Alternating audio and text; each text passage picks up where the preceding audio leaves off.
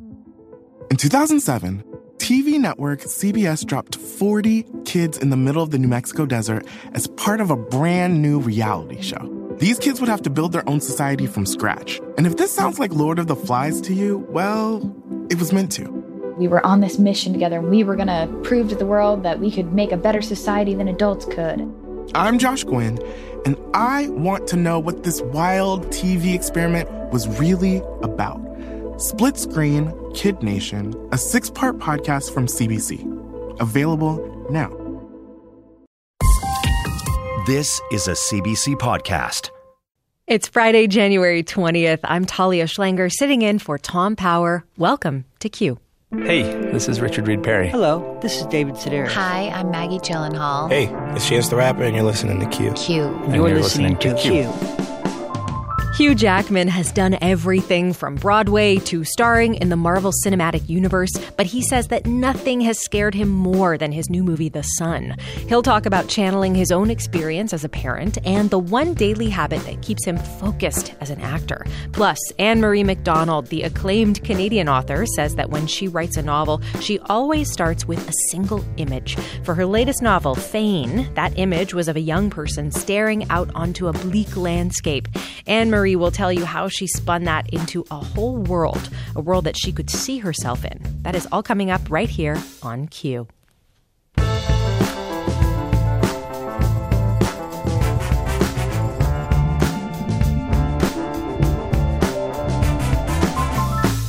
Maybe you've heard nominations for this year's Academy Awards will be announced next week. And one of the big questions people are asking is, will this finally be the year that Hugh Jackman wins an Oscar? He's already got an Emmy, a Grammy, and a Tony Award to his name. All he needs is an Oscar to get that coveted EGOT status. And there is strong speculation that his new film will make it happen. I've tried to be there for you. I've tried to give you strength. What's going on? Are you on drugs? You think you can just live your life doing whatever you feel like? I don't know what's happening to me. In the new movie, The Son, Hugh Jackman plays a father struggling to support his teenage son through a mental health crisis. It's a follow-up to the Academy Award-winning film, The Father. The Son had its North American premiere at the Toronto International Film Festival, which is where Tom Power got to speak to Hugh Jackman. Their conversation goes to a lot of different places, from Hugh Jackman's start in Australia to the pressure of playing Wolverine to the very heavy themes in this new film. How are you? I'm really great. Congratulations. I'm very excited to be here. Oh, are you kidding me? We're so excited to have you. No, I'm going to give you a little public. I told you before, but my driver coming here, Tom, just says, he's the best in the country.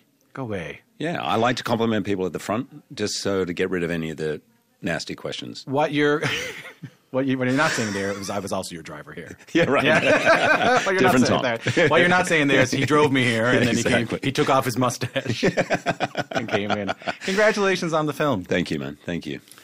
It is quite a show. It's quite a film, but seriously, and one that deals with trauma and childhood depression and parents' guilt. Mm-hmm. When you first read the script, it's a lot. So what do you connect with when you first read it? I certainly connected as a parent. The impotent feeling you have of constant worry and fear, and both parents are like, what the hell are we doing, or what do we do in these situations, particularly when things are getting tough or there's a crisis. I certainly connected to that first. And I think what I love about the film, about halfway through, there's a great scene I have with Anthony Hopkins, who plays my father. Not the same role, by the way, as in The Father, but is you realize we're all still sons and daughters and children of parents, and we carry that with us all our life, and that informs our parenting. So for better or worse, most parents, I'm not sure if you're a parent, Tom, but I'm not, no. You start that journey determined not to make the same mistakes that impacted you growing up, or the things that you thought were not great. I'm going to be different. Yeah. I'm going to do this better. I'm going to do that better. Yeah. And I think one of the beautiful things about the story is we actually, in some ways, unconsciously or consciously, we tend to somehow relive a lot of those and bring all those up. So I certainly felt it was as a parent first, and then I think just as a human being, I felt there was something very urgent about the story. Do you feel it? So you feel it as a parent. You connect with it as a parent, and you connect with it as a human being. Mm-hmm. Do you connect with it as a child? Yeah. It brought up a lot for me, shooting the film, and of my own childhood, things that I had forgotten about or wanted to forget about. And my father died during the filming, so there was a lot of stuff going on for me personally. Thank you. And it was, I think if I could describe myself as an actor, I would be generally someone, I did a lot of training, and part of that training was knowing how to balance the work and home life and how to leave your job at work and not carry characters or emotional turmoil at home. And I wasn't very successful with this one. I was pretty much a hot mess during this one. I mean, what are you going to do, right? You know, like I think anyone, that's the thing when you watch this film and you have someone in your life who suffers or deals with depression and who doesn't. Or you have something in your life who has... It's true, we all do, right? Yeah. You have someone in your life, whether it's you or somebody else, who is a child of divorce and who isn't. Right. Or like who doesn't have someone in their life. It's hard enough to... And when I say hard enough, it's moving enough to watch it. But to... And I know, and don't you tell me anything you don't want to tell me, but I know these things have come up in your life. I've read interviews you talk about your family life growing up. Even in the Wolverine stuff I heard you talk about, where the anger... Where the anger came from in Wolverine. Yeah. For that to come out in this movie, I can imagine that's hard, Hugh. Yeah, but it's also beautiful. Yeah. I think, I'm 53, so I'm at a point in my life where I'm really interested in the patterns that I unconsciously live. I don't want to keep living them or repeating them, not unconsciously. So I'm probably like most people on a search for all of that stuff that's within me. And acting gives you the most incredible opportunity to face it. But it's hard. It is hard. And I'm super grateful for it, but I'm not going to lie to you. There was times where I was struggling to sleep. There was times where I probably hugged my kids and they were like, what the hell's going on with Dad? Like, I was feeling a real need to connect. And it has certainly changed me, I think, as a parent, for sure. Changed you, huh? Oh, I'm different parenting now. Really? Oh, yeah. I think I admit a lot more, for example, things that I thought you're never meant to admit to as a parent. Like, I'll say to one of my kids, like, I got to be honest, actually, Mum and I disagree on this, and I have no idea who's right or wrong. I just have this weird feeling that this is not going to end well, and can we sit down and talk about it? Now, that sentence would never have come out of my mouth. Deb and I would have had to talk about it, would somehow wrestle our way to this is what we think, and we sit them down now. This is happening, and we think it should be this. And I somehow thought that was parenting, or I didn't think it was right. I mean, my kids are 17 and 22, so just to give context, I didn't think it was right to share vulnerability, too much vulnerability. I thought that would end up being a burden for them. Yeah. Oh, and a burden for them. Interesting. Yeah, of course. Yeah. They don't want to feel unsafe, like, oh my God, my dad's out of control. Yeah, but take on dad stuff. I understand that. Right. And so, but now I will. Like, I'll say, like, hey guys, I know I might seem a bit preoccupied, or if I seem a bit vacant, I'm just really nervous. I got my opening night next week, and this is bothering me, that's bothering me, and I'm worried about how it'll go. And I see their relief when I say that kind of thing, and it connects us. So there's a couple of changes. That's beautiful. I don't know. I'm ready to get letters from parenting experts going, what the hell are you thinking? I don't know. But it certainly, I feel part of the conversation has to be leading with vulnerability, even if you're the parent who supposedly knows. And that... I think there's a line in the movie, love is not enough. It's not always enough. Yeah. Love is the most important thing, but it doesn't solve problems. It doesn't always tell you how to handle a situation just because and it can get in the way. Yeah. It can make you blind to certain things. Yeah. It can make you feel like I'm the one who's got to fix this. I'm the one who loves this kid more than anyone. But maybe someone who's a little more removed or a little more experienced or who's seen it for 40 years is a better person. That's hard, man. That's hard, but it's good. I mean, I think leading with vulnerability is always the way to go. I think the more we can be true of ourselves to one another is right. Even if there's a problem, at least it's going to be an honest problem.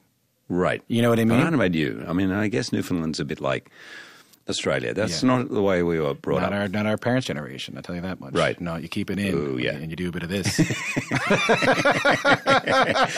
I started seeing a therapist about 1.5 years ago. Yeah? How's that? Awesome. I've seen one too. It's great. Oh. Yeah. I'm like, the driver, his name's Tom. No, I'm joking. No, I'm only joking. I'm joking. I was crying in the back seat about an hour ago. I didn't know he was a professional. There you go. It's awesome. Yeah. But like, I know 5-10 years ago, if I said that to my mates from high school, they're like, oh, she's been in Hollywood too long. Yeah. You know, what's wrong? You just got to have a couple of beers with your mates and you talk about it and move on. I'm like, actually, I'm not sure a lot of my mates would really have a lot to offer. Yeah. I don't know. Maybe they would, but there is certainly a place for having a real friend that you can really share everything with. And certainly for me, there's a place to having a professional who knows what they're talking about. It's the best. It's the greatest, you know. Right. And how long have you been? What am I? 35. So since I was 28. Really? Yeah. Had a panic attack. Sent me to the hospital. Came out. Had to go see a therapist. Right. Changed my life. I wouldn't be here if it wasn't for that. And like you, I'm a big mindfulness person. Right. You do a lot of that stuff too, right? Yeah, I've been meditating for 25 years. Yeah. That certainly changed my life in a big way. You got a daily practice? Yeah, twice a day. What? How long? TM, 20 minutes. TM? Yeah. All right. What's your mantra? I'm only joking. That's like the best question I've ever had. I could have just slipped it out and been expelled. Yeah, you'd be out. Been expelled from the Maharishi School of Meditation. Does that help you with your acting? For people who don't know, you're not meant to say it out loud. Yeah, transcendental meditation. You're not. You are given a mantra and you're not to say it out. You're not to say it out loud. But I almost got you. You almost got me. I almost got you. That's my hard hitting gotcha journalism. I get celebrities to tell me their mantras. That's it. And then I can never meditate again. Well, does this help you in your acting career too? For sure. Yeah. I actually went to it was a school of practical philosophy. I was in Perth. There was a guy in my school who was in my year who had a quality about him I couldn't put my finger on. I said, something different about you, man. And he said, I meditate. And I said, what's that? And anyway, so I went along to this thing. And that very first day, they gave us a beginner to meditation, which was a kind of mindfulness practice of connecting to your senses twice a day for 2 minutes. So just sit, feel your body in the chair, feel the breeze on your face, all of that. 2 minutes. So I literally went to acting school the next day, my first class with this guru acting teacher. And he said, I'm going to tell you something to do. I'm going to give you an exercise, and I'm going to tell you right now, 99% of you will never do it. You'll do it for about a week, and then you'll never do it again. So we're all eager and we're listening. He goes, twice a day, I want you to sit down and just connect to your senses, because the only thing that matters as an actor is being in the present, and the only way you can do that is through the senses. If you start thinking, you're already out. So and I'm like looking at my buddy who'd taken me to this class. I'm like, this is the thing we got last night. So in my head, I was like, this thing's going to really help my acting. Yeah. So that's why I sort of got into it. And about 8 months into meditation, I was like, acting's not the center of it all. Being yourself and being at home with yourself, that's it. Acting is another activity, or being a parent or being a friend or whatever it is. That dawned on me about a year later. Well, does it give you that impermanence that you're looking for? Because I think one thing that mindfulness and meditation can do is it can give you the sense of a comfort in impermanence, that nothing, that life does not necessarily have any meaning, and that's kind of okay. Maybe that's not even what I want to say. The path that you think you may have for yourself, or I need to do this and this and this and this, is one that is created. And I am of the mindset that the only path that we have for one another is to love one another, because our life is fleeting and impermanent. We should try to create kindness and love for one another, right? That just became a meme, what you just said, by the way. It's now a meme. Am I going to be a meme? That's like a meme. Keyboard cat. It literally, that was perfectly said. Mm-hmm. I mean, it's hard to take in the feeling. I think if someone is listening, for me, is the feeling of it is being yourself, completely yourself at home, not burdened by the gotta mind. I got to do this. I should do this. I got to be doing this. I got to be done. This is who I should. That seems to run all the time. And with meditation, I feel it just go away, and I just can be myself. Because I think you're very confusing to a lot of people because of your choices artistically, Hugh. Right. Well, you know, it confused me sometimes. You're Wolverine, like a right. Marvel star, right? Like big old action star. I got a question about that afterwards, by the way. And you're in a heartbreaking drama. You're in one-man shows. You're like a musical theater dude. You're like a big musical theater dude. Right.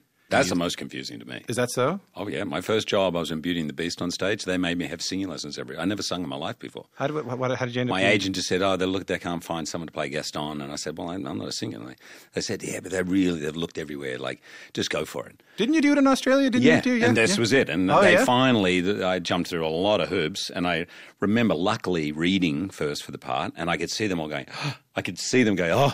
And then I sang and I can see them collectively go, oh. And then finally, this was the Australians. They said, the Americans are coming out in a month. Get some singing lessons, dude. Oh, yeah? So I got some singing lessons, and the Americans went, but the Australian guy who was there a month ago goes, no, this is so much better than a month ago. You don't know what you saw a month ago. Like, we don't start for 3 months. Like, if he can improve like that. And so they took a bet on me. But in my contract, it said must have singing lesson every week. Oh, go away. They paid for me. I'm a lead in a musical to have singing lessons. So the most surprising left turn of my career has been musicals. And I love them. Yeah. So the musicals, the sad films, yes. The one-man shows, performing music, the action star stuff. I mean, it makes sense to me. I was going to ask you this question about, like, what's your relationship with risk in your career? It's a good question. Well, go ahead then. Say yes. Yeah? Absolutely. For me, I always had in my head, keep as many doors open. I knew that's what I loved from when I trained as an actor. I loved... when you train, you do fencing and then you do a scene like a Shakespeare class and then you'll have singing once a week. And fencing like with swords? Yeah. It's all this old school's acting. It's all about fight combat, but also how to use your body, voice lessons, movement lessons, circus skills. Like you would do literally everything and then you're doing a mammoth play and then you're doing a comedy. And I thrived on that. So I knew if I could have my choice, the more variety, the better. And so I tried to keep as many doors open as I could. And there was a little period in there with X-Men where I could see, I was around X-Men 2, 3, I was like, the scripts that are coming in for me are very much like that. And that was it, action-y sort of reluctant hero sort of roles. And so I just constantly looked for other things, whether it be in the theatre or whatever. Why? To nourish your soul? Is that the reason? Or I was a very scared this is a great question, Tom. I was a very scared kid, hated feeling scared. Hated that feeling of that I was going to be trapped because my fear would be too great. So I would always push through. And my experience has been, including this role, by the way, I don't think I've ever been as scared to take on a role as this. But the more scared I am, the more courage I find, the more rewarding the whole thing becomes, whether it's a success or not. So my relationship with the risk is uncomfortable. I've had to spend many years getting comfortable with that and then realizing that if I'm too comfortable, I'm probably doing pretty average stuff. That's a powerful thing to figure out for yourself. Yeah, it sucks. Sometimes I like, it's so nice just to be more comfortable. I mean, people assume, I know people say to me all the time, like, you did 9 movies as Wolverine, must have been a walk in the park. I'm like, no. Every time I put on those claws, like, you only have to know me for 3 seconds and I'm very different from that character. And it always felt hard to me. I heard a story about you with the Wolverine thing that I found very interesting, that you had come from the theater and that the theater is an ensemble. Right. And then when Wolverine happens, you are the soul. You are the S-O-L-E. Like you are the only. You are the number one on the call sheet is what they call it, right? Mm-hmm. And all of a sudden people are coming to you with questions and all of a sudden you are having to represent this franchise. And it's not an ensemble anymore. And I heard you say that. And now this makes sense because I heard you say that it was very lonely to do that. But now I understand it must have also been pretty scary to do that. Scary. Yeah. And I spent a lot of time trying to break down any feeling on set of, hey, I'm Wolverine. Back it up. Don't talk to me. I say that every day to people. People don't know that. How does it work? Yeah, I say, hi, I'm Wolverine. And they go, you're obviously not. I feel uncomfortable in that position. Oh, yeah? I also, over time, grew into that it's okay. It's all right to be number one on the call sheet. It's okay. And rather than shy away from it, use it to set a tone on the set. And for me, the tone is I want everyone to feel appreciated and valued for their work. I think that's where the best results come from and the most rewarding feeling for everybody is. But I had to come to terms with that feeling of this could be a bit lonely, and that's why I love going back to the theatre. I mean, this film is I mean, it's originally a play. Yeah. But the if you don't mind me saying so, I don't know if this is an insult, the film very much reads still as a play to me. Yeah, it's not very often, and it's so beautiful to get a 6-page scene. I had a 6-page scene with Anthony Hopkins, 6-page scene with Young Zen, where 2 or 3 of them, and with Laura Dern in that restaurant. And it's beautiful because normally in film it's like a couple of minutes. But because it was crafted from a play, there are these beautiful scenes. And I think actually it's so great on film to watch 2 characters and really be able to sink into it. But yeah, I think if you know anything about film or plays, you can see where it's come from. I mean, I do think Florian, in both The Father and this, both were plays originally, has found a way to make the cinematic language perfect for it. And yeah, there is something about watching you and Laura in those scenes and watching how you lean on each other in a way that feels so authentic to the way two divorced parents would have to try and find a way to come together, but also in the way that theatrical actors would have to find a way to bond. In a hard scene too, Yeah, it's funny. It did have that feeling of a play, how we were, and it was part to do with COVID. Yeah. So no one was going out. We were all at a hotel. So we were in a bubble together, and we all were hanging out together and relying on each other.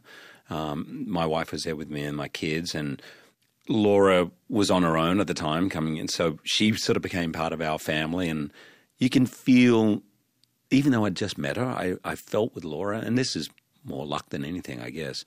I felt that we'd known each other for 20 years, and that you can feel that in the scenes. Yeah, there's a selflessness in this film from you, and I can see it now. A gift to people, and I can see that through the mindfulness. I'm so glad you said it, because I was going to say it, and it would feel a bit weird if I said that I was a gift. It was a gift. You know what? You can say it right after you tell me what your mantra is. We're laughing.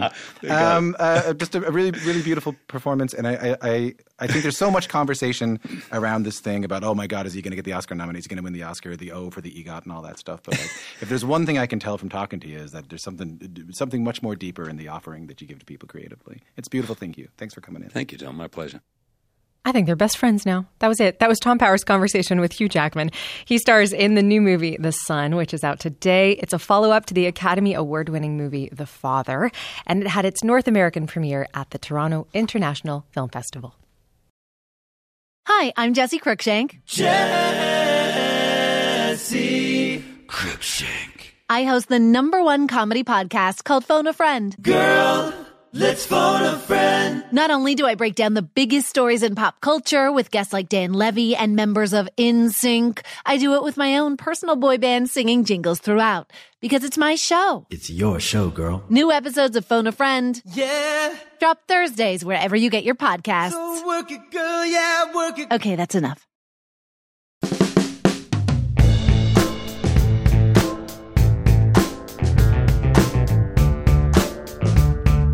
I'm Talia Schlanger, sitting in for Tom Power. Anne-Marie MacDonald is one of Canada's most celebrated writers. You might have read her first novel, Fall on Your Knees, when it came out back in 1996. It was a runaway hit. It is nearly 600 pages long. It sold 500,000 copies. That's just in Canada. Fall on Your Knees also put Anne-Marie on the map as a brilliant writer, one who could transport you to fascinating worlds with her depth and with her attention to detail. And now Anne-Marie MacDonald has brought that same sharp writing to her latest novel called Fane. It's set in the late 19th century, and it's about a crumbling estate that straddles the border between England and Scotland. And hey, if you want to know more about Anne-Marie, you can head to CBC Arts. They have a new piece coming out later today that is all about Anne-Marie as part of their Queries column. It'll be up just in time for your weekend reading. But for now, here is Tom Power's conversation with Anne-Marie MacDonald.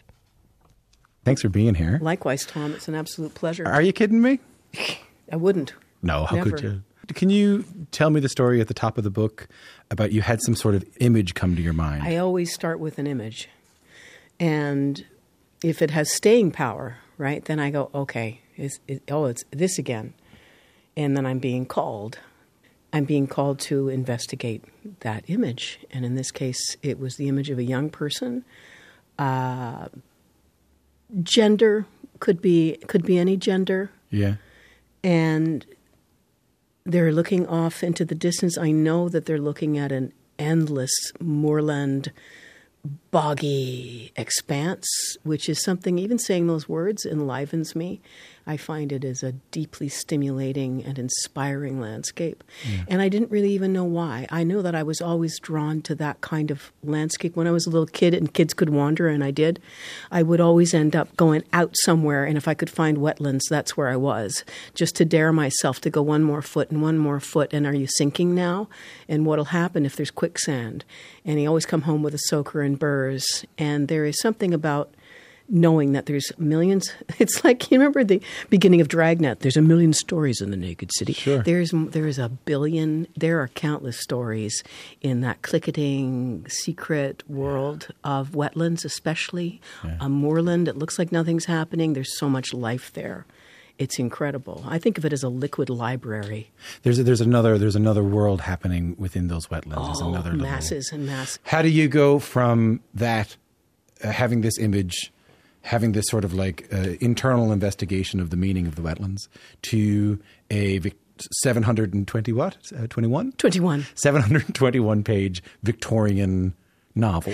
Well, because this young person, I can see what they're wearing. This is late 19th century, and this is not feminine garb, but I think this is a girl so far, you know? Yeah. And this landscape, we're on a moor. We're in the late 19th century, and this is where my imagination was forged, okay? When I was 10 years old, I read Jane Eyre for the first time. So I'm in the late 19th century. There's a young protagonist. There's a mysterious moorland. There is, oh, wait a second, what's that I spy on the horizon? Is that a crumbling mansion? Yes, it is. What's it made of? Who lives there? What are the secrets? And of course, Victorian literature there's always a quest for identity. If there's a mansion, it's crumbling, and it does house secrets, and there will be a quest. And I love these traditional readerly delights when I encounter them, such that, oh, the portrait on the stairs of the dead mother and the dead baby brother. For me, they're delightful as a reader. And I can use all those familiar tropes and narrative devices to lead the reader on an immersive journey, which actually is grappling with some pretty contemporary questions about sexuality, gender, identity. I've also heard you say something along the lines of, and I don't mean to misquote you here, that while we refer to questions around sexuality and gender as contemporary ones, that if we actually do real research, we see that these conversations were happening. You're smiling at me. Yeah. These conversations were happening in the 17th, 18th, and 19th centuries. Huge. In fact, they become really urgent in the late 19th century because the Victorian era is an era that is obsessed with taxonomy and defining, categorizing species, class, sex, gender. It becomes a time of really rigorously enforced gender norms and sex roles. So that is interesting to you, I'm sure. Yeah. To know that these conversations, we frame them as something that's been happening in the last 40, 50 years. Oh, God, no. It's all extremely urgent then as well, but heavily enforced. It's really locked down. You will go to jail if you are caught cross-dressing, quote unquote. Right. So what is interesting to you about that? Well, the era that we're living in now, our own contemporary modern era, is all being percolated back then. You know, what is going to blossom in science and art and what's going to detonate in terms of violence and global conflict, it's all happening then. If I'm not mistaken, what you're saying is that we tend to think about our present moment as being informed by a very short history, essentially like our grandparents, maybe our great-grandparents, that the things that led to that the world we live in right now of some level of unrest, we might be able to say, oh, well, that comes from the Vietnam War. And we might now want to look back at, oh, actually, there were anti-war sentiments happening within the Civil War, you know, and that if you go back and forth, these things were. So what you're saying is what you're interested in doing is looking back not just at the brief history, but at the long, long history that leads to these moments that we're in right now. Absolutely. The antecedents, the seeds. Yes, that fascinating. Thank you. You said it way better than I could have. That's why I make up stories. I can't actually talk about this stuff. No, you're doing great. I can only make up stories about it. And I can tour with you whenever you want. I'm very reasonable. Honestly, that would be great. I'm very reasonable. I'll do it. I'm a reasonable fee. Just ask the CBC. Do you want to read something? Sure, I'd love to. We could get a taste of this more for the first time. It is not possible to run across a moor. Moorland looks smooth from a distance, but with its tufts and tussocks and heathery hummocks, it is as convolute as brain, such that, as in accounts of travellers who have been carried off by fairy, only to return and find 50 years have passed in our world in the space of 5 days in fairy world, so it is with distance, whereby a quarter mile across moorland is like a league over ordinary ground.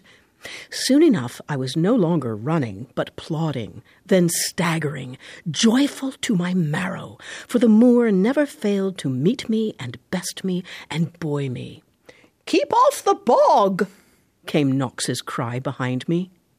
I raised a hand in acknowledgment, but neither slowed nor turned, for my old nurse squawked the same warning every day. That's beautiful. Thank you. And then I should say who it was. That's Amory MacDonald reading from her new book, Fane. Tell me a little bit about your protagonist.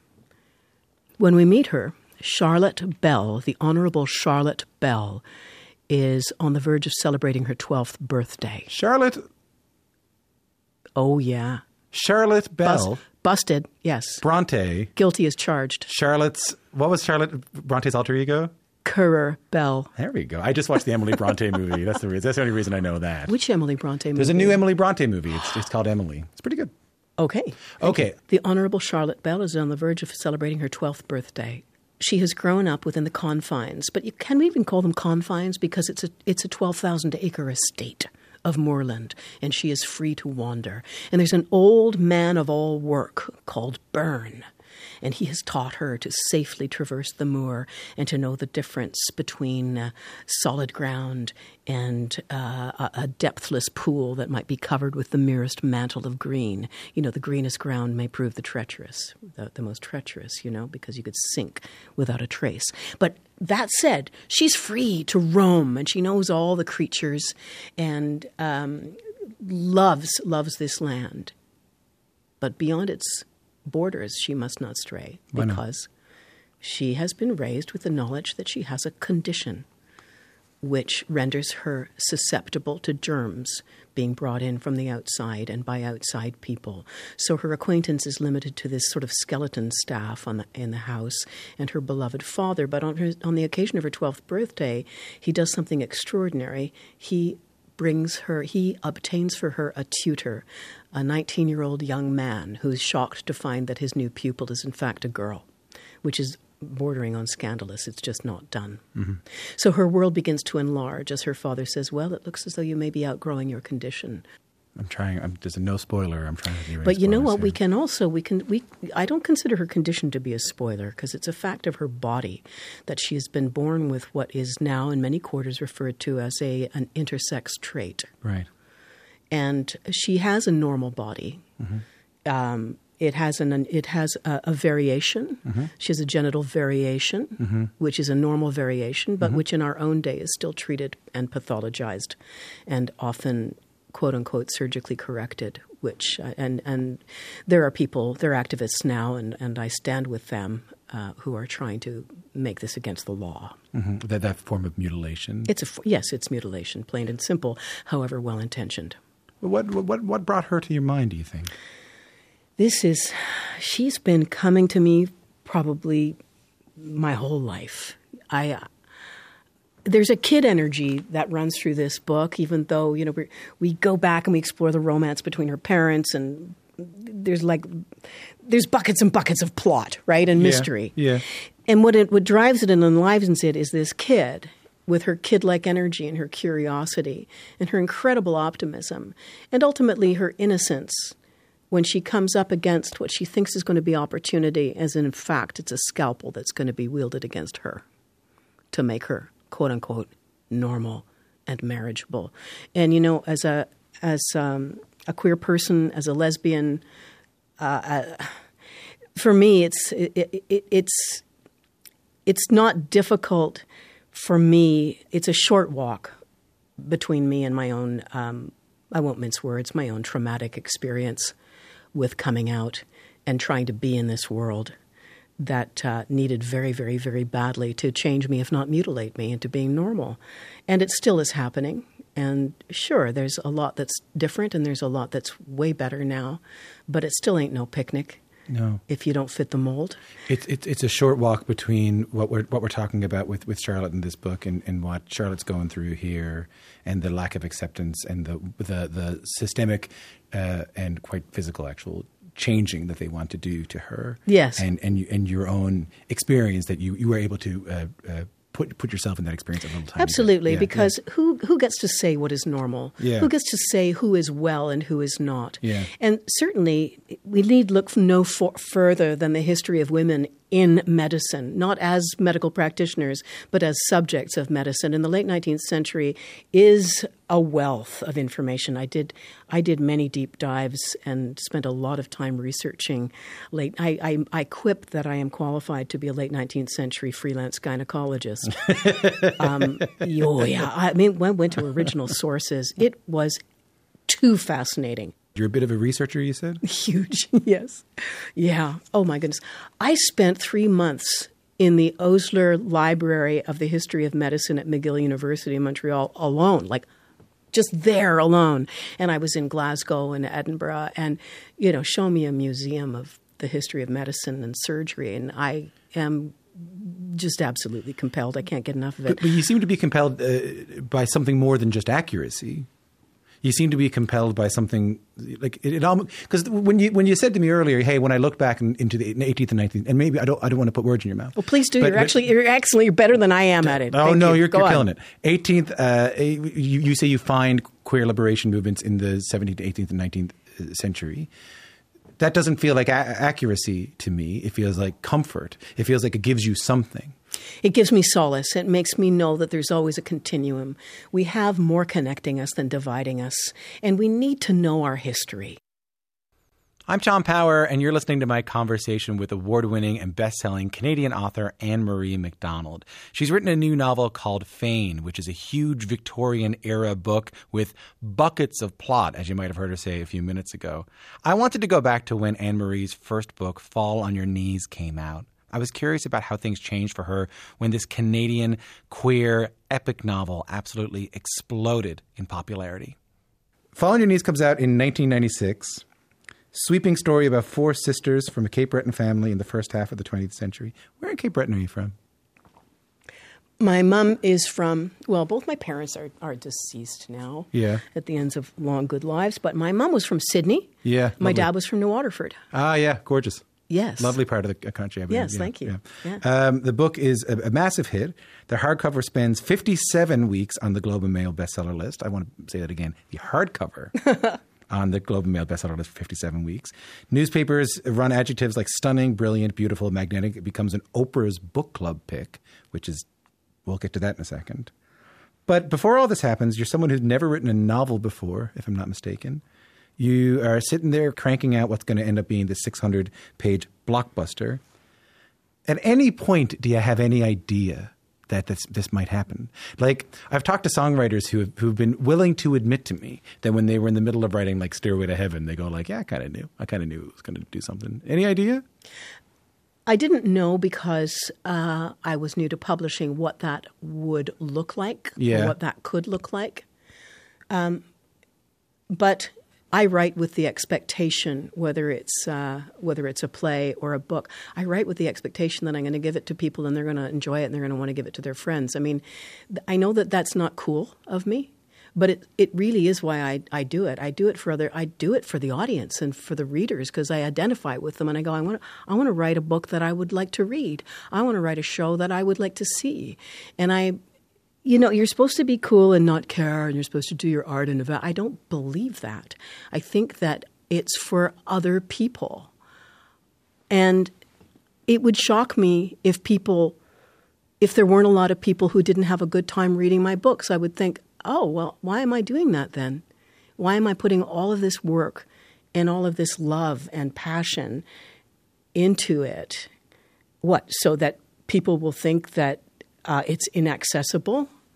I also just feel like I can be very uncompromising about my vision and what I think is very important to say in this world.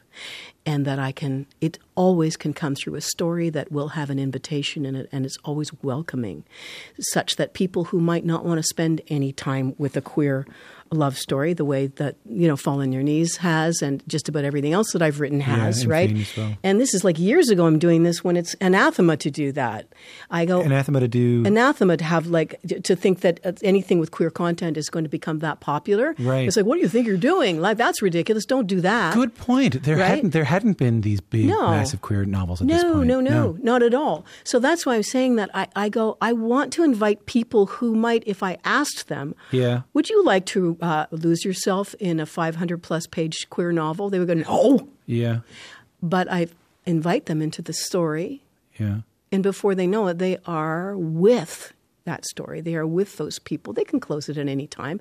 But a lot of people came on that journey. A lot of people who never dreamed that they could identify beyond what might even be prejudices. But I also believe that people are always more ready to join and to open and to listen and to identify and to ally themselves with people whose experience might be very different from their own. Part of what I'm talking, the way I'm talking, has everything to do with my mother's Lebanese immigrant background. What was your mom's name? Abbas, Mary Abbas, Abbas. Yeah. Yeah, so you know that name probably from the Maritimes. Yeah. It's all over the Maritimes. Yeah. That's all my family. Okay. Yeah, those are all my cousins. And so what did your mom have to do with this? Well, for her, it's like, number one, if you have a talent, it's from God. And you have to make the most of it. And it's not yours alone. It belongs to everybody. You have to share it. You have to make the most of it because it came from God. Yeah, that's nice. Okay. Yeah.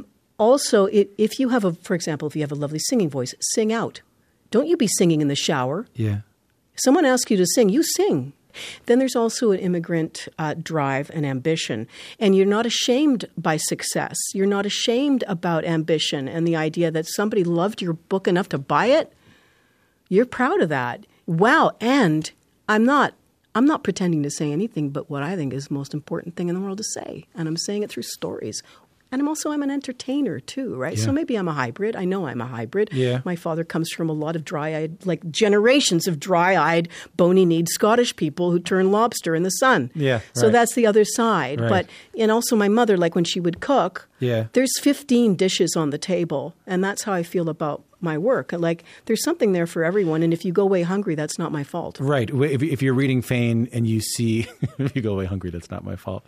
If you read Fane, you may be brought in by the queer love story. You might be brought in by the landscape. You might be brought in by you love the Brontes and you love a good old Victorian or the traditional novel. Heterosexual bodice ripping romance. Yeah, exactly.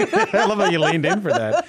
But you are going to find that'll get you in, and then your mind might be opened a little bit. Absolutely. That's and powerful. I go, I'm going to look after you. I'm hoping that I'm going to just make you feel like you're discovering these things on your own. That it's immersive. That nobody wrote this book. Forget about me. Level with me here. Yeah. What does the Oprah's book club thing really do? I've always been very curious about that. Well, you know what? It's like she presses a button and you sell about 1 million books in the United States of America. Seriously? Yeah. When you haven't been anywhere before, they don't care. Your life changes kind of? Yeah, your life changes. You pay your mortgage. Done. Wow. Yep. What was that? That's Is that a phone call? Yep.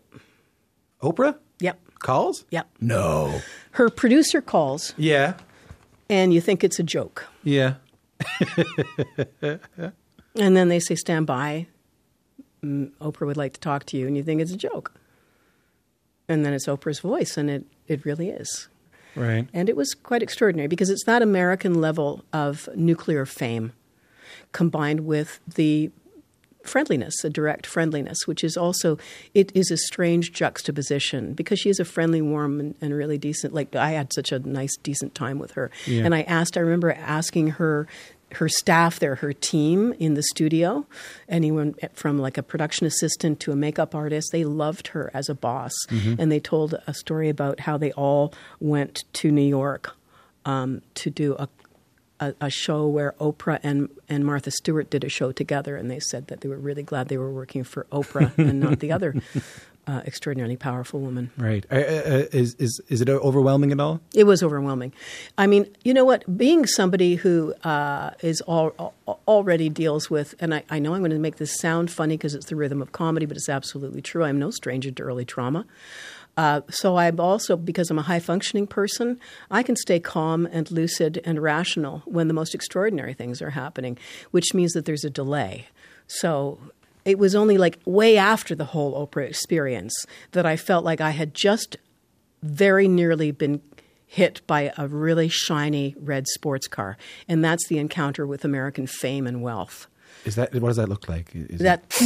Right. Whoa, that just about killed me. So you're taken aback. Yeah, it's just like, whoa. Wow. That's a lot of power. And to be in the presence, it's like American-sized fame and celebrity. And it is, I think it's... not for you.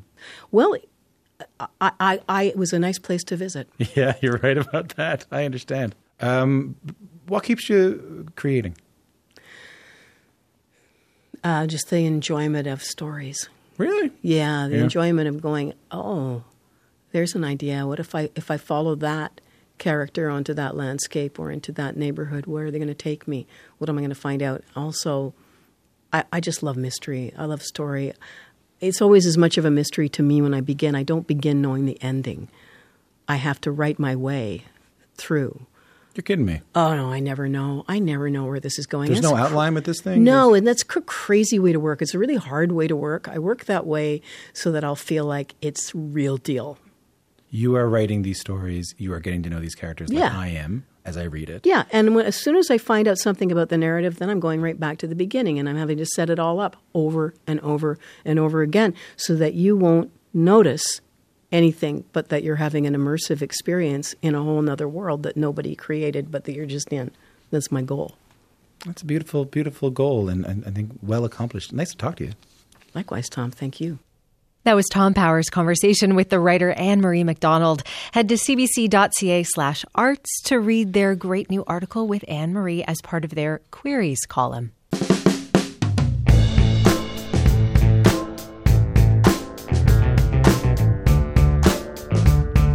I'm Talia Schlanger, sitting in for Tom Power. When it comes to Motown, they don't come much bigger than the Temptations. The vocal harmony group from Detroit have sold millions of records and topped the charts all over the world with songs like this. Ain't too proud to beg, and you know it. Please don't leave me, girl, to go. Ain't too proud to please, baby, baby. Please don't leave me, girl, to go. That's the Temptations, Ain't Too Proud to Beg. Ain't Too Proud is also the name of a musical about the band. It started on Broadway. Now it's traveling across North America, making its way to some Canadian cities next fall. The musical is all about the band's journey to fame and the personal and political events that threatened to tear them apart. Otis Williams has been with the Temptations since day one. He is the sole surviving member of the original lineup, and he spoke to Tom Power back when the Temptations turned 60. They talked about everything from moving to Detroit, the early days of Motown, and the band's breakaway hits. One thing that crossed my mind while I was listening to this was that the experience of being in the studio singing into a microphone with the Temptations must be a little bit different now than it was back then. Can you tell me a little bit about that? In the old days, were you around 4 microphones in one room? Is that different now? Oh, and one thing we've learned, the one thing that's constant in life is change. And when we started out, everybody, the musicians, the wonderful band, wonderful Funk Brothers, the Temptations, whoever is producing us, be it Smokey Robinson or Norman Whitfield, we would all be in the studio at the same time.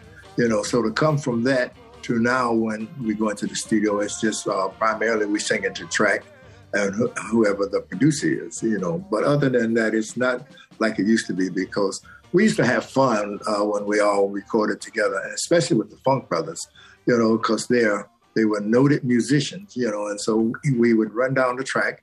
And if they would make a mistake, or we would ride them, the producer said, all right, Temps, y'all cut it out. We got to record this record. So we had those kind of wonderful fun days back then, those days. But today, Like I say, it's almost like an isolation kind of recording with just the temps, whomever is producing, and the engineer. That's it. Is the group singing all at the same time, or are you singing at different times? Oh, yeah. No, we still sing at the same time. And a lot of times it depends on the method. Each producer would have his own way of like to record. Case in point, when we did Is It Gonna Be Yes or No with Smokey Robinson, who also wrote it, produced it, and performed with us on it, we all were in the studio together. I want to listen to that track. Take a listen to this. What you gonna do, baby?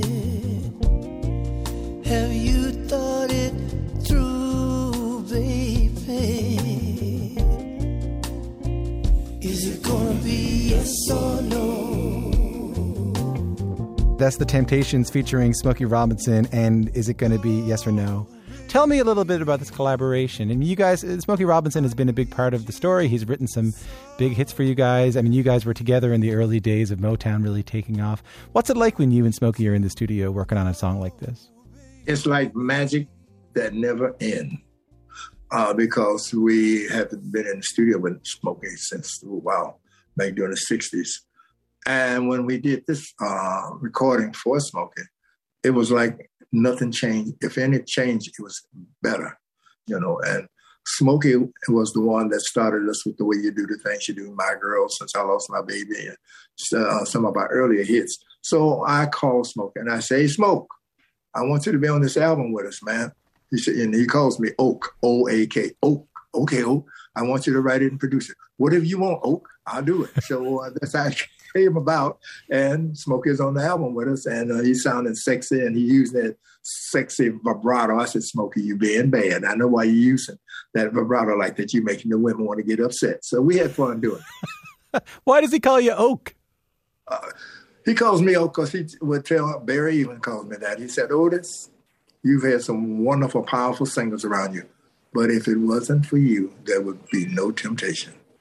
And he said, because you just held the group together in spite of all the things that you have been through. He said, "Oak, like a strong oak tree." You moved to Detroit from Texas when you were 11 or 12 years old. It's a big move. What was it like? What was Detroit like when you got there? Look, when you come from Texarkana, Texas, I tell people I used to run up and down in gravel roads with coveralls on, barefoot, holding hot water cornbread in my hand. And when you come from that kind of environment to move to a big city, whereas I was mesmerized with all the cars and all the people, so it was a heck of a transition to adjust to, and I'm very glad that, as fate would have it, my mother had me to come up to Detroit, because little did we know that's where everything would start happening for me as a, artist. So I think what's interesting here is that as an Oak, not just of the Temptations, but really of the mythical Detroit that I have in my mind, of the incredible scene that happened around Motown. You get on Berry Gordy and Motown's radar. Motown artists become these music legends, almost, bigger than life itself. What was it like inside the Motown offices? Motown almost would take on the form of a community center, because you would go up to Motown even if you didn't have to record. We would hang around up there and, sit and talk with various artists and producers and songwriters and what have you.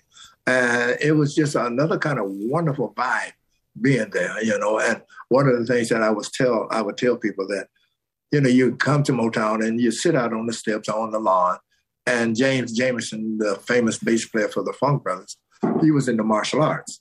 And Berry Gordy was into boxing. He was a boxer before he became successful as president of Motown. To see them sit out front and see Berry Gordy get in his boxing position and Jamerson get in his karate stance, and then neither one of them do any of that. "Boy, I'll whoop your this and that down. I'll knock your shoulders." We stood there and laughed, but it was fun. It was that kind of fun being there watching the president of Motown and the Funk Brothers bass player act like kids. Berry Gordy being a boxer doesn't surprise me, because I think you have to have that kind of mentality to have the success that he had, that persistence, Yeah, that was Berry. Strictly picky Hume to the minutia. How you want things to be. And, I'm just glad that, it happened, because He is still a funny, wonderful man at 92 years old. Well, let's talk a little bit about that. Take a listen to this. You know you could have been a handler, the way you swept me off my feet. You know you could have been a broom, the way you smell so sweet. You know you could have been some perfume.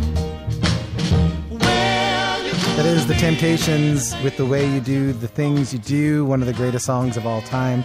That was a life-changing, career-changing song for you, wasn't it? It was. You know, Smokey was telling me at one time when the Miracles, they were on the Pennsylvania Turnpike, and I guess they were having fun in the cars or however they were, being transported, moving about. And somebody started, "You got a smile so bright," and they led on up to what it is now. So one day when Smokey got back into Detroit, he called the Temps. And at the time, the Temps consisted of Eddie Kendricks, Paul Williams, David Ruffin, Melvin Franklin, and myself. So he said, "Oh, I got a song for you guys. Come on up to the studio." So it was a cold January night, winter. I never will forget it. As we walked to Motown, and we got there, and he took us upstairs to the rehearsal room. So Smokey sat down at the keyboards, and he passed out the lyrics. So I'm reading the lyrics, and I'm saying, "You got a smile so bright, could have been a candle. Oh, and he's so tight. Man, what the? This is some jacked up stuff." So, okay, we go downstairs and went in the studio, and we started recording and putting the lyrics and everything together with the music.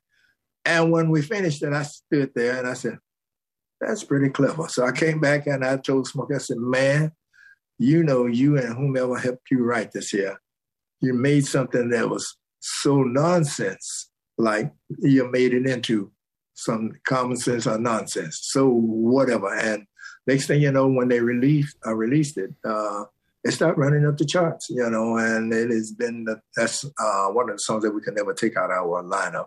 And I tell the guys, the way you do the things you do, My Girl, Just My Imagination, Ain't Too Proud, we can never take those out of the lineup. We have to, whatever new songs, like the song that Smokey have out on us now, we have to find a special kind of way to insert it in the lineup. So My Girl and The Way You Do the Things You Do are their mainstays in the lineup of the rundown of the show. Let's listen to a little bit of My Girl. Let's do it.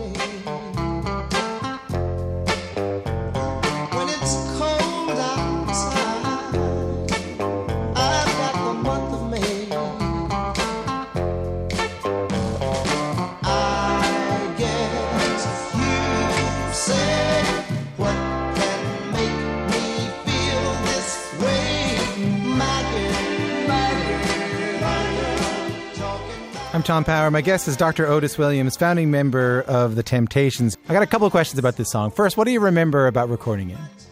I remember when Smokey came to see us at the 20 Grand in Detroit, a noted nightclub, and he came to see us, and he was so knocked out over our performance. So when he came backstage, he was saying, "Man, the show was great. You guys are fantastic." And then he stopped, and he looked at David Ruffin. He said, "I have a song for you." And us being young, man, bring it on. We can sing anything. So we went to the Apollo. The Miracles was headlining, and we were co-starring, and we rehearsed My Girl in between shows. But when we finished the Apollo and came back to Detroit, and we went into the studio to put the voices on, when Paul Reiser added the strings and horns to My Girl, it gave it a whole nother kind of daylight. And I'm listening, I said, "My God, look, this song has turned from being just a song to something else."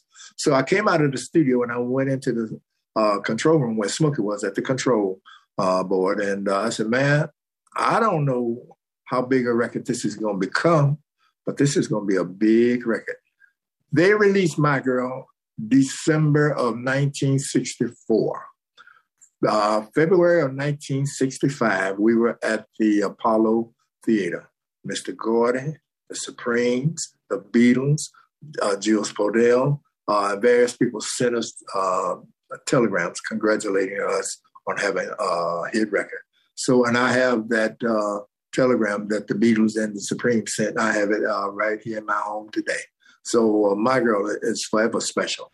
I love I mean, I still think that song is so beautiful, and I never get sick of the chorus, of the layer of the my girl, my girl, my girl, you know? Right.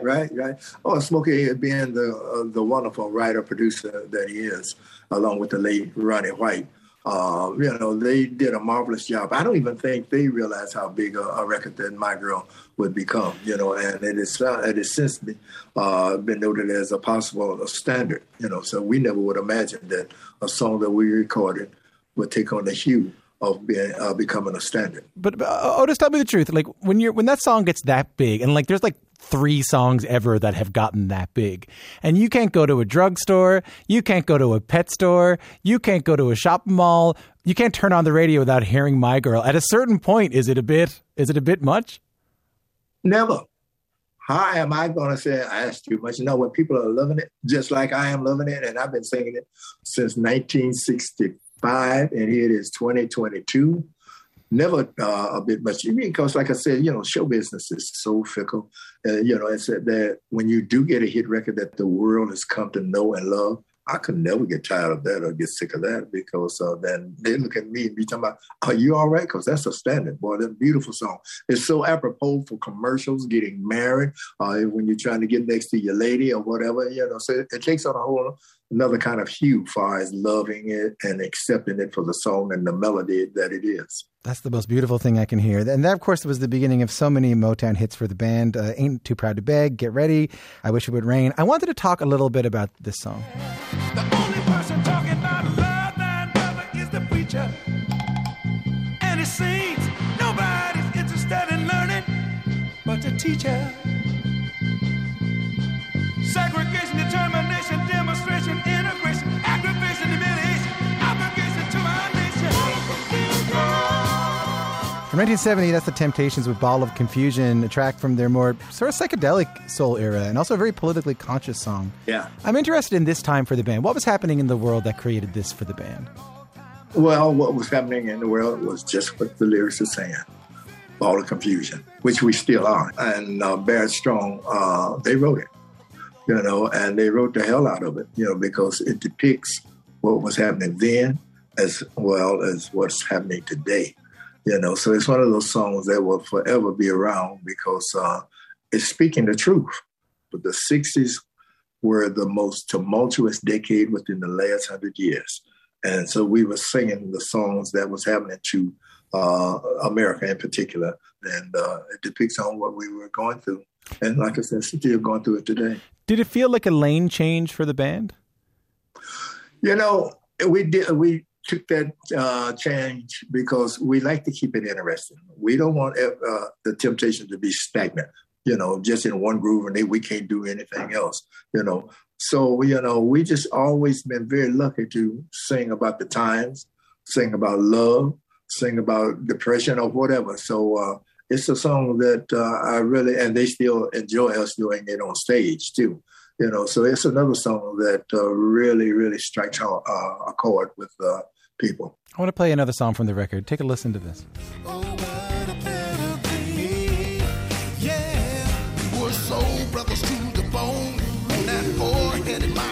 The Temptations and When We Were Kings. That song is sort of about the band's history, the band's heyday, and the song names, as you just heard, some former members of the Temptations who are now gone.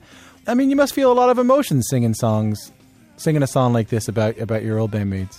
Yeah, I do, because I stop and think back, wonderful guys, talented beyond all rationale. When I first met Paul and Eddie, they were singing, "A foggy day in London town, hit me down, I do the morning with such a laugh."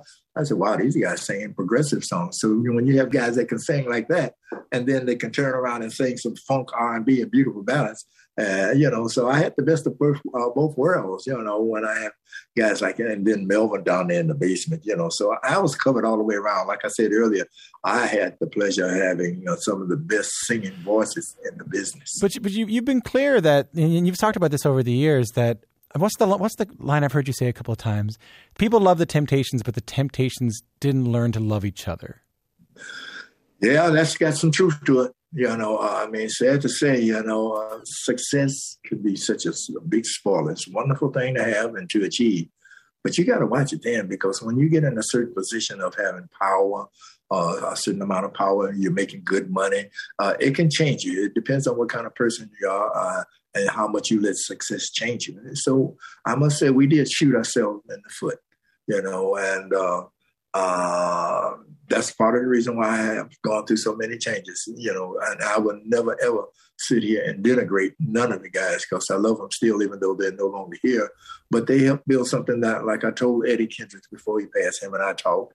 And I said, man, I love you. And we did something that's going to be, even when we're gone, it'll be love. And he said, Otis, I love you too. And, so we loved each other, but, success can be a strong, powerful aphrodisiac. And hey, here it is that I've had to go through. I'm almost up at a point of 30 different guys that has been in the lineup, but here we are, still enjoying it. I'm riding the hell off the horse. When I get off the horse, it's going to be ball. That was Tom Power's conversation with Otis Williams of The Temptations. He spoke to Otis back when The Temptations released their album 60 to celebrate 60 years of the band.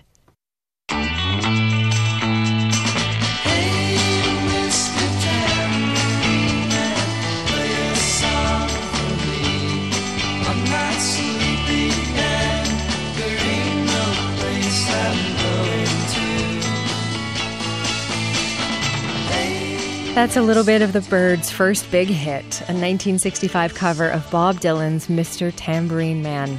One of the founding members of the Byrds, David Crosby, has died. He passed away at 81 years old after a long illness. The singer, songwriter, guitarist, and, let's be honest, true original is known for the big part he played in two of the most influential bands of the 60s and 70s, first with the Byrds, then with the supergroup he formed, Crosby, Stills, and Nash, later joined by Neil Young. Have a listen to this. This is a bit of a song David Crosby wrote for the band Crosby, Stills, Nash, and Young. Almost cut my hair.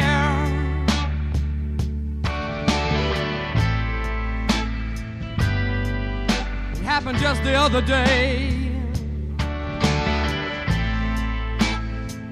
It's getting kind of long. That's Almost Cut My Hair from the album Deja Vu. As you can hear in that song, as you probably know, the band was dedicated to counterculture, to standing up for what they believe in. You saw that when they played at Woodstock and spoke out against the Vietnam War. David Crosby has always spoken his mind about politics, society, and life in general. Back in 2019, he was on Q and had this to say about the Woodstock era. I would defend the values that we espoused as hippies, and I think that movement was correct in everything except the drugs. David had a couple tumultuous decades marked by a struggle with addiction, but he was able to come out of it all with a renewed dedication to music. In 2014, he released his first solo album in 21 years. Then he went on to release 4 more, most recently For Free. That came out in 2021 when David was 79 years old. He never reached the same level of fame or success that he once had with CSNY, but he told Q that isn't what mattered to him. I don't make very much money, and that's okay with me. I'm lucky I have a job, and I'm really happy about the level of the music. I think it's more important. It's crucially more important for me to feel good about the music and feel good about myself. That's one thing you'll find about all ex-junkies.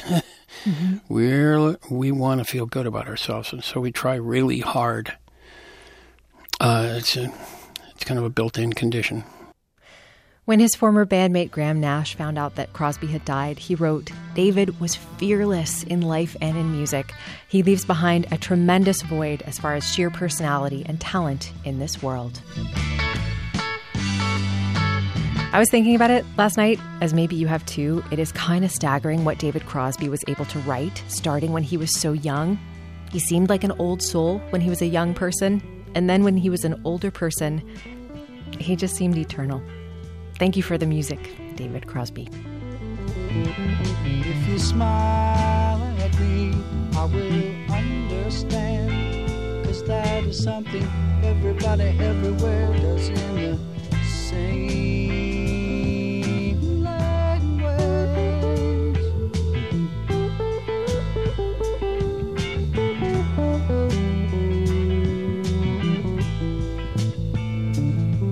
That's a little bit of Wooden Ships from the album Crosby, Stills, and Nash. We are remembering David Crosby, who died at the age of 81. That's it for Q today. Next time on the show, it's Linda Schuyler. When she created the Degrassi TV franchise, she wanted the show to be an honest and raw depiction of teenage life. She'll tell you how her time as a high school teacher helped her get it right and why it's important to let young people tell their own stories. I'm Talia Schlanger in for Tom Power, and I will see you next time.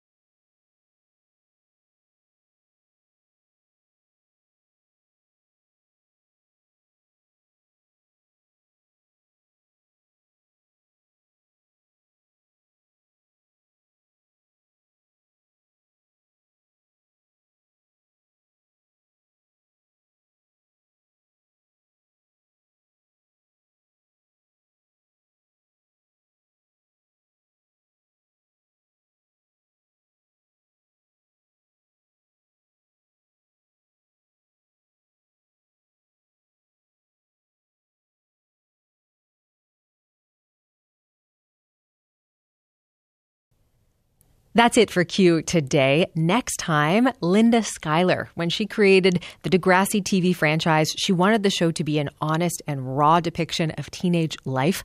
She'll tell you how her time as a high school teacher helped her get it right and why it's so important to let young people tell their own stories. I'm Talia Schlanger, sitting in for Tom Power. I'll see you then. For more CBC podcasts, go to cbc.ca/podcasts.